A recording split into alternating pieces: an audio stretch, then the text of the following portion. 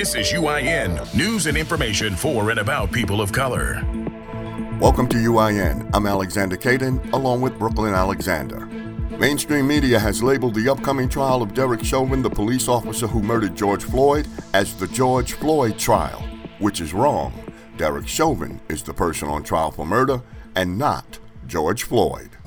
Chadwick Boseman is now a Golden Globe winner. Boseman, who died last August following a 4-year battle with colon cancer, won the award for Best Actor in a Motion Picture Drama for his work in Ma Rainey's Black Bottom.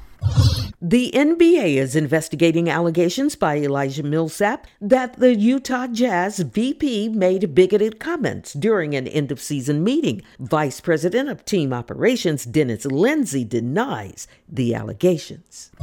Former President Barack Obama said he believes America owes a debt to the descendants of enslaved Africans, reversing his position on reparations. Obama said he supported the concept in theory, but could not be vocal about his support as president because of an expected backlash from white America. A coronavirus variant that probably emerged in May of last year and surged to become the dominant strain in California not only spreads more rapidly than its predecessors, but also evades antibodies generated by COVID-19 vaccines. It's been predicted that the variant will probably account for 90% of California's infections by the end of the month.